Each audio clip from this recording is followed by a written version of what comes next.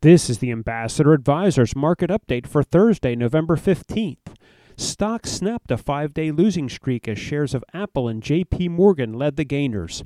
The Dow was up 209 points, the Nasdaq increased 123, and the S&P gained 29. Ambassador Advisors, a Christian financial planning firm helping faithful stewards do more. For more information, visit our website at ambassadoradvisors.com. Securities offered through American Portfolios Financial Services, member FINRA SIPC. Investment advisory services offered through Ambassador Advisors is not affiliated with American Portfolios Financial Services. Information in this illustration has been obtained from sources believed to be reliable and are subject to change without notification.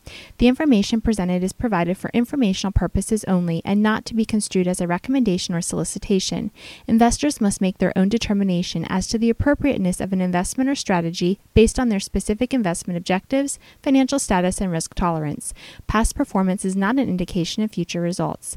Investments involve risk and the possible loss of principal. Any opinions expressed in this forum are not the opinions or views of American Portfolios Financial Services. Opinions expressed are those of the guests only.